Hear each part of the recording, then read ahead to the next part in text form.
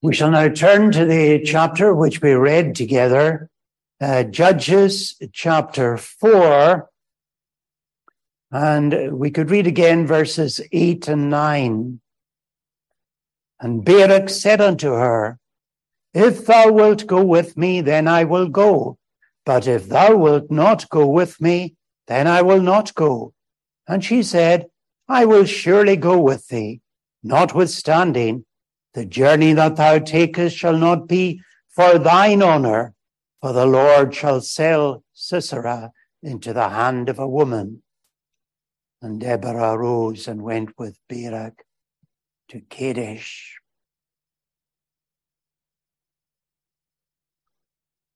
I remember as a child reading the book of Judges and thinking how foolish Israel were. It was so obvious that when they served the Lord, they were blessed. And when they turned and worshipped idols, things went wrong and the nations around invaded them. Why did they not learn the lesson time and time again? They went after these heathen gods and they bowed their knee to Baal. And then the nations around would invade their country and oppress them. And then when they were humble, they would cry to the Lord for deliverance. Why did they never learn a lesson? Well, why don't you and I learn lessons? Are we not just like them? Do we not go astray after our idols too? The Lord blesses us in the ways of holiness, and yet we choose out for ourselves our own paths, and we go astray from God. And when we go astray from God, what happens? Things go wrong, and troubles come our way, and chastisement comes upon us. Should we not learn from these things? When will we learn? Blessed is the one that walketh in the ways of the Lord. Blessed is the one that does not go with sinners or stand in the seat of the scorner. Stand in the way with sinners and sit in the seat of the scorner. How important it is for us to learn the blessing of walking humbly with our God. The book of Judges tells us about the different experiences of Israel. First, we have the book of Joshua. We have the children of Israel entering the promised land, and they conquer the land, and it's divided out amongst the tribes. And then we come to the book of Judges, and we're told about Israel going astray, and God hands them over to the heathen, to Cush and Rishathaim, the king of Mesopotamia, and to the king of Moab, and to the Ammonites, and to the Philistines. And when they are humbled and cry unto the Lord, God raised up for them Othniel, and he fought against Cush and Rishathaim and overcame them. When the Moabites invaded the land and dominated their country and humbled them, God raised up for them Ehud, the left-handed man, and he delivered them. And then we have this instance here. And then later on, we read about the Midianites. God sending the Midianites in upon the land, millions of them. And then God raised up Gideon. And we read of the Ammonites advancing, and Jephthah raised up. And we read of the Philistines coming and dominating Israel. And God raises up Samson. All these judges are types of Christ. They're pointing us to our great King, our captain, the one who delivers us from our enemies, our great hero. And interestingly, in this chapter, we've got two female saviors. And these women, they too are in that way types of Christ, especially Deborah. She was a type of Christ in that she was a prophet, and Christ is the great prophet. And she was a judge, and Christ is the great judge. She ruled Israel, and Christ is the king. And she also interceded for Israel. Barak wouldn't go to fight without the help of Deborah. How important it is for you and me not to go to battle with Satan without the help of our Lord Jesus. It's by the Spirit of God, the Spirit of Christ, that we will overcome our enemies. God sends these enemies in to humble them, to chastise them. Whom the Lord loves, he chastens and scourges every son whom he receiveth. If you have an easy life of it, and if no troubles come your way, I would be a little bit worried that you're not a Christian. Because Christians have lots of troubles. Because sadly, Christians so often sin. And because they sin, they're chastised. And Christians have troubles too, because God is purifying their faith and puts them through trials, as he did with Job. Job's trials didn't come upon him because of some particular sin that he committed, but rather in order that he might emerge as gold tried in the fire. The troubles that afflict the just in number many be, but yet at length out of them all the Lord doth set him free. And even jail is in a sense a type of Christ, because she is the one who has the honor of finally conquering the great enemy. The Bible gives to women an honorable place. Ancient civilizations generally thought very little of women, tended to despise them and misuse them. The Muslim religion regards the testimony of a woman as only half that of a man. One man's testimony is as good as two women.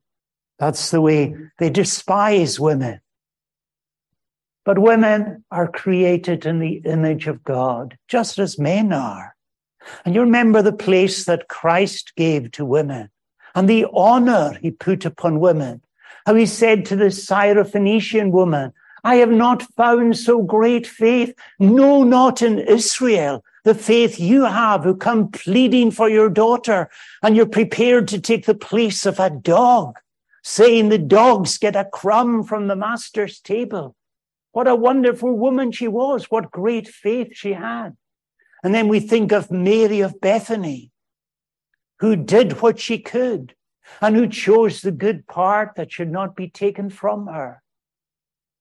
And it would seem that the women they were the last there at the cross. They were there at the grave on the Friday evening, and they were first at the grave on the Sunday morning, first day of the week. And you think of Galatians 3, where it is said in Jesus Christ, there is neither Jew nor Gentile, neither bond nor free, neither male nor female. Male and female are equally one in Christ. Peter says, husbands, honor your wives as the weaker vessel, and as being heirs together of eternal life. Heirs together, joint heirs of Christ. Yes, there are different roles laid down in Scripture, and the man is to lead the family in the service of God, and the man is to lead in the church, men to lead in the church. But women are equally saved by Christ and will be equally rewarded in the kingdom of heaven. And here we have two women who are female saviors.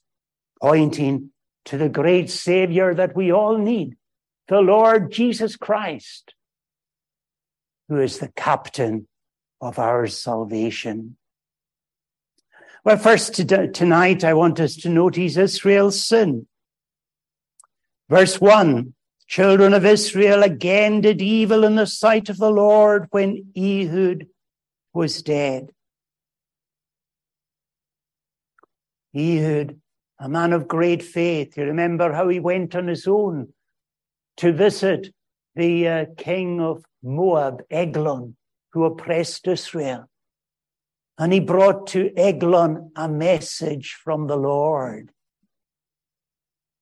And that message from the Lord was judgment, a dagger into his heart. And you remember how he blew a trumpet, fought against the Moabites and overcame them. He was a man of faith, and he brought Israel back to the Lord. But then when he died, Israel forgot the Lord and went astray. It's wonderful how God at times can raise up godly politicians, godly leaders in a nation who are a great influence for good. God raises up holy ministers in the church, wise ministers who are great leaders, great reformers. And for a time, things are going well. But so often, after a while, when they die, after a while, there's a decline, there's a falling away, just as happened in this case. What an influence Christian parents can be. And then when the parents die, how often the children forget the God of their parents. The restraint is gone. The heart is deceitful above all things and desperately wicked. People love sin. Just like the prodigal son, he couldn't wait till his father was dead. He was longing for him to be dead, his godly father. And in the end, he demanded the portion of goods that would come to him and went off to the far country to live as if his father was dead, with drastic consequences, till he ended up in misery and poverty, and by the grace of God came to his senses and returned to the Father's house. We think of godly Hezekiah, how when he died, his son Manasseh departed from the faith and was the most wicked king of Judah, ruling for 55 years until he was humbled in the prison in Babylon in his chains. The Lord brought him to repentance in his old age, and he returned to Jerusalem to try and put something right of all the mess that he had done. And sadly, friends, it's far easier to make a mess than it is to put it right. And some of you will know that in your own experience, the harm you have done that cannot later be put right. We think of King Joash, wonderfully preserved by the high priest Jehoiada, and then guided by Jehoiada until Jehoiada died.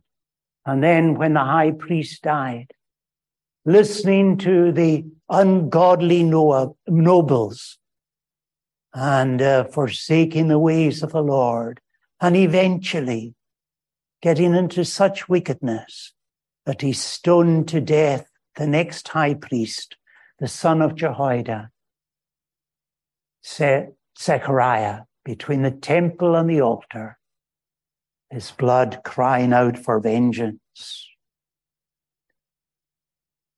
The citizens in the parable said, "We will not have this man to reign over us." And sadly, there's too many like that. I wonder, are you like that? Wanting to go your own way, do your own thing, be a prodigal son, a prodigal daughter, running away from the standards that were set for you and choosing a path of sin and wickedness. forgetting that the eye of God is upon you. Your parents might be nowhere around. Godly Christians might not be watching, but God sees. And God is holy. And God hates sin. And God punishes it. There's a cost in a sinful life. Even if you are to repent at a later date, there's a cost in a wayward, sinful life. Israel's sin then, going after Baal, going after idols, going after false gods. Do you have idols in your life? What is an idol? An idol is anything that distracts you from worshiping God. Anything that comes in and dominates your mind when you're in church so that you're not listening to the sermon, but thinking of your idols. Do you have idols that you need to get rid of, to cast away from you? These false gods, your work, your friends, your pleasures, your enjoyments, your hobbies, the things that thrill you, when your greatest thrill of all should be in God. Israel's sin. And then secondly, notice the just punishment of the Lord. God sold them into the hand of Jabin, king of Canaan. Wonder what he sold them for. Sold them for nothing. Sold them into the hand of Jabin, king of Canaan, that reigned in Hazor, the captain of whose host was Sisera, which dwelt in Harosheth of the Gentiles. And the children of Israel cried unto the Lord, for he had 900 chariots of iron. Chariots were the ancient equivalent of tanks today. Chariots of iron, and for 20 years he mightily oppressed the children of Israel. He oppressed them. He enslaved them. He tyrannized them. Jabin, king of Hazor. 100 years before this, we read of Joshua fighting against Jabin, king of Hazor, and burning Hazor. Hazor was a great city. Archaeologists tell us that there would be about 40,000 people living in Hazor at that time, when there was about 1,500 living in Jericho. So it was a mighty city, but it was burnt by Joshua. But as the years passed, they regrouped, they built Hazor again. Jabin was a name like the pharaohs of Egypt. It was the name of the kings of Hazor. And there's another Jabin on the throne. But it's interesting how there's so much emphasis not on Jabin, but on Sisera. Seems very likely that by this stage, Jabin was an old man and Sisera was the power. He was the mighty general. He was the cruel tyrant. He was the gifted leader of his people who had built up this army and who was oppressing the children of Israel. And he could oppress them because God had withdrawn his blessing. It's a terrible thing when God withdraws his spirit. Are we not feeling that in Scotland today? Where are people being converted? The churches are getting smaller. The congregations are getting older. Young people are turning their back on the church. Where is the power with the gospel? Is God's judgment not upon us? Should it not give us a concern? Should it not cause us to humble ourselves before the Lord?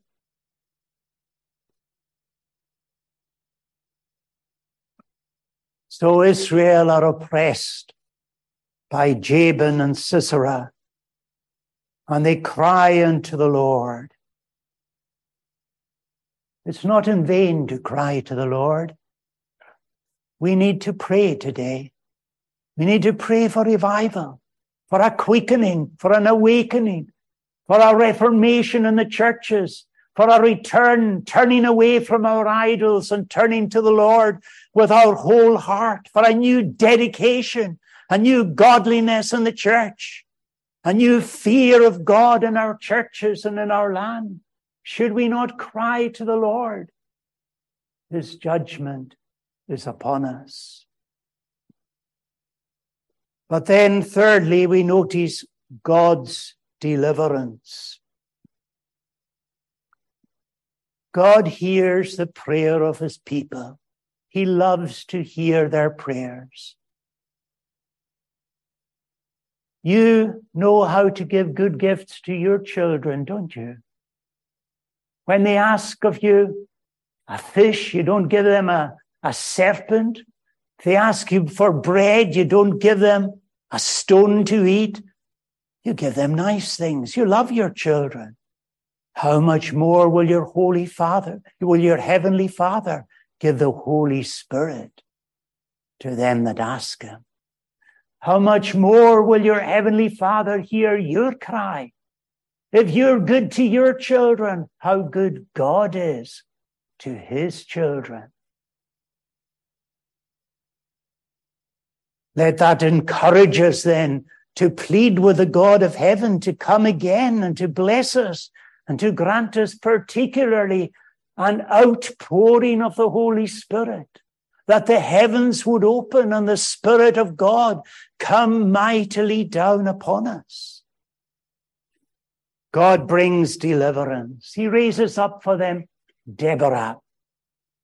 Deborah is the Hebrew word for bee. And a bee is very good to his friends, as it were, and that it's a honeybee to its friends, but a stinging bee to his enemies. So Deborah is a honeybee to Israel and a stinging bee to the Canaanites. We're told that she was the wife of Lapidoth. She was a prophetess. God spoke to her, and God spoke through this woman to Israel. She sat under a palm tree, and there she held her court of judgment, and the Israelites came to her for judgment. She was wise and she was godly, a real godly leader and a blessed woman to Israel. God spoke to her and said to her, "Send for Barak, the son of Ahinoam." And she did that, and Barak came, and she said to him, "Take 10,000 soldiers, 10,000 men from Zebulun and Naphtali," interestingly not from Ephraim or from Judah, but from those northern tribes, Naphtali and Zebulun, and gather them on Mount Tabor and go and fight against Jabin. He said, "Well, I won't go unless you go with me." Now, when we look in Hebrews chapter 11, we see that Barak was one of the heroes of the faith, one of the great men of God. And yet he wasn't prepared to go and fight without the help of a woman. Well, it wasn't really the help of a woman that he was looking for. It was the help of the God of the woman and the God with whom the woman had contact and the God to whom this woman prayed and in whom she trusted. He would not go unless she go with him. It reminds us of Moses. "We will not go hence except thy presence go with us. Take me not up hence." We need you, Lord. Doesn't matter whether we have an angel or not. The thing that really matters is, do we have God with us? And if God be for us, who can be against us? Who dare be against us? So she promised Barak that she would go with him. She would go with him and she would support him in this venture. And she would pray and she would support him. It reminds us of Moses again, doesn't it? When the Israelites were fighting against the Amalekites, how Moses went up a hill and Joshua led the battle, and Moses was there with his hands lifted up, praying to the Lord.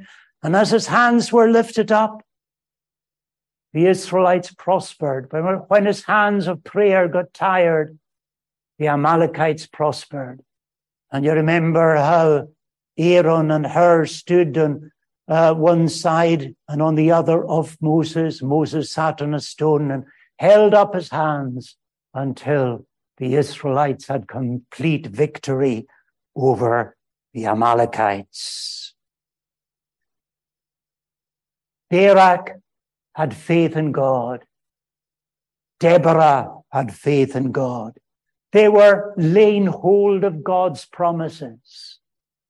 And so, although they were lightly equipped against the 900 chariots of iron, yet they trusted that God would give them victory. God's on our side. What does it matter who's against us? The young lad David going with his sling and his stone, he can face the mighty giant Goliath. Doesn't matter whether he's 10 foot high or 100 foot high. Doesn't matter what weapons Goliath has. If God is with David, David's going to be successful. We need that kind of faith, don't we? Trust God. And who cares who's against us? We are more than conquerors through him who loved us. We must be strong in the Lord and in the power of his might.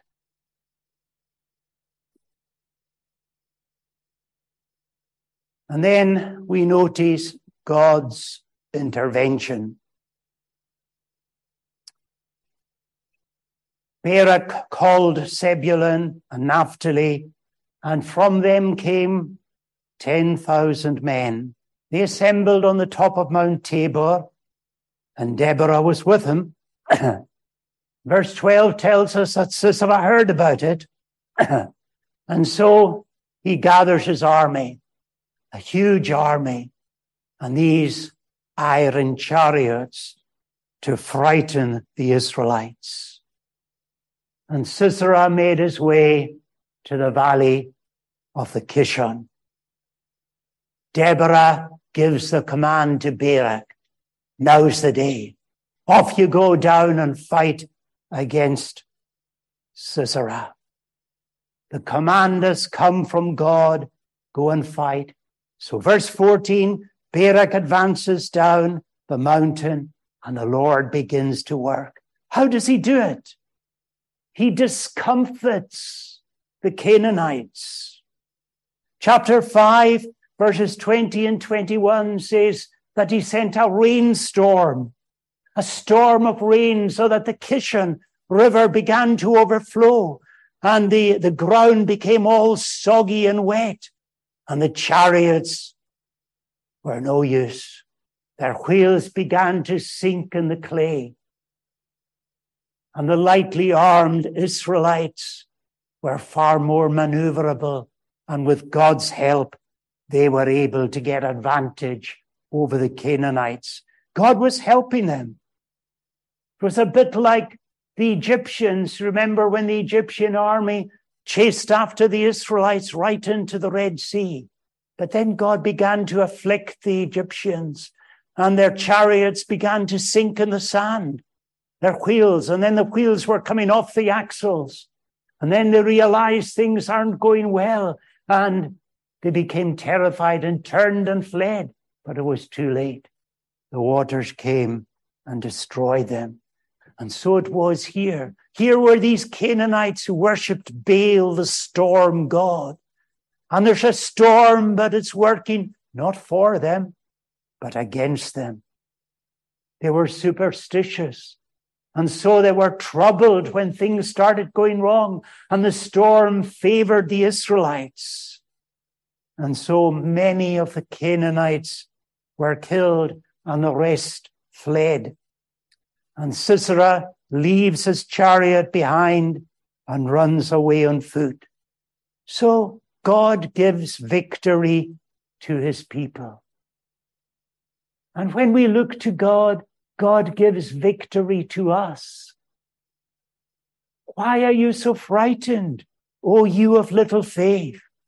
Why do you hold back? Why do you not venture forth? Why are you not bold as a lion? The Lord is with you. Rise up, O Lord, and let your enemies be scattered. Let all those who hate you flee from before you. The Lord is on our side. The Church of Jesus Christ is the winning kingdom, and the kingdom of this world is beaten. Satan has been overthrown. The prince of this world is judged already and condemned.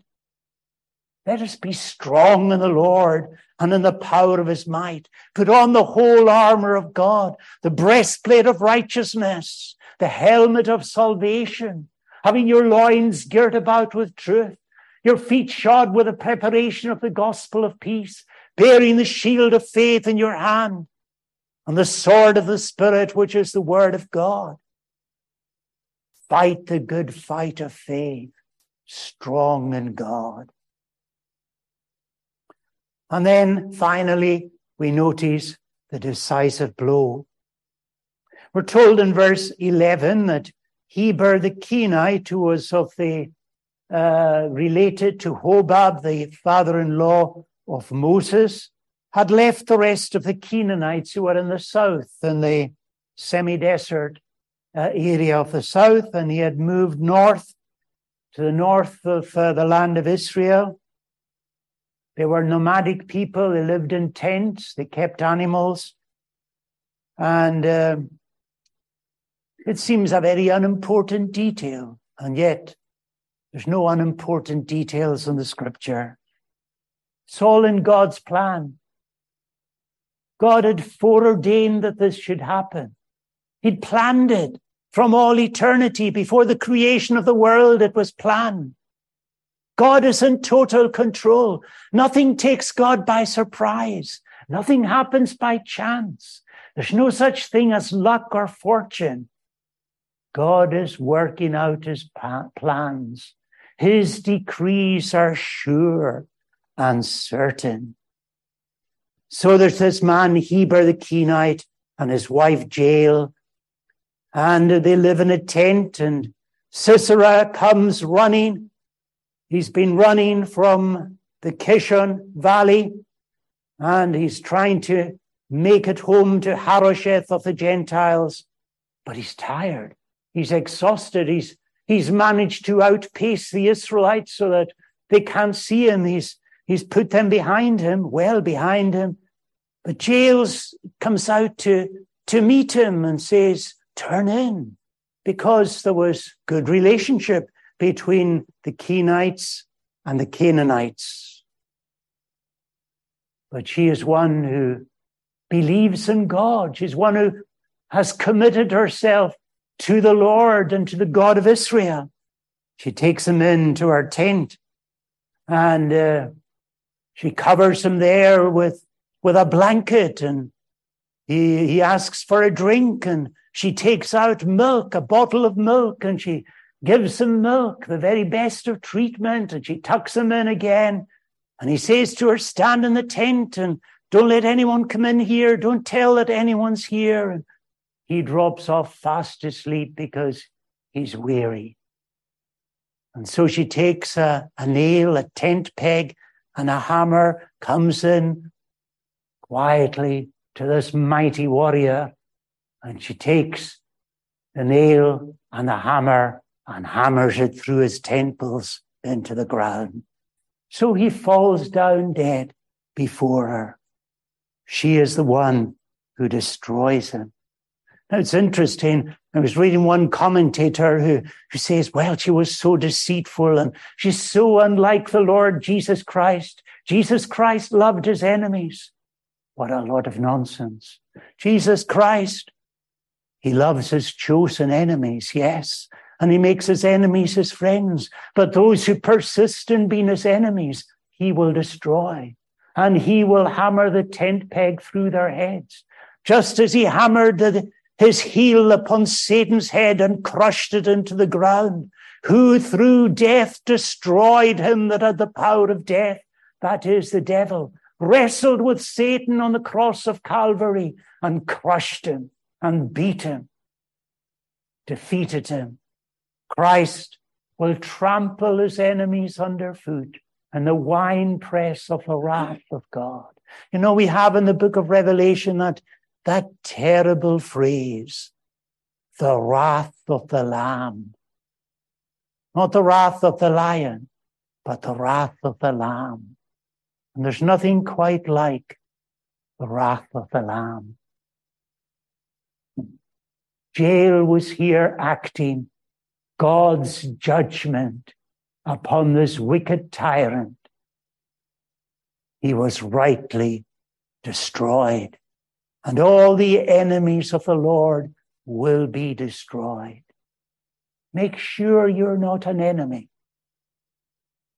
If you're an enemy of the Lord, you will be destroyed.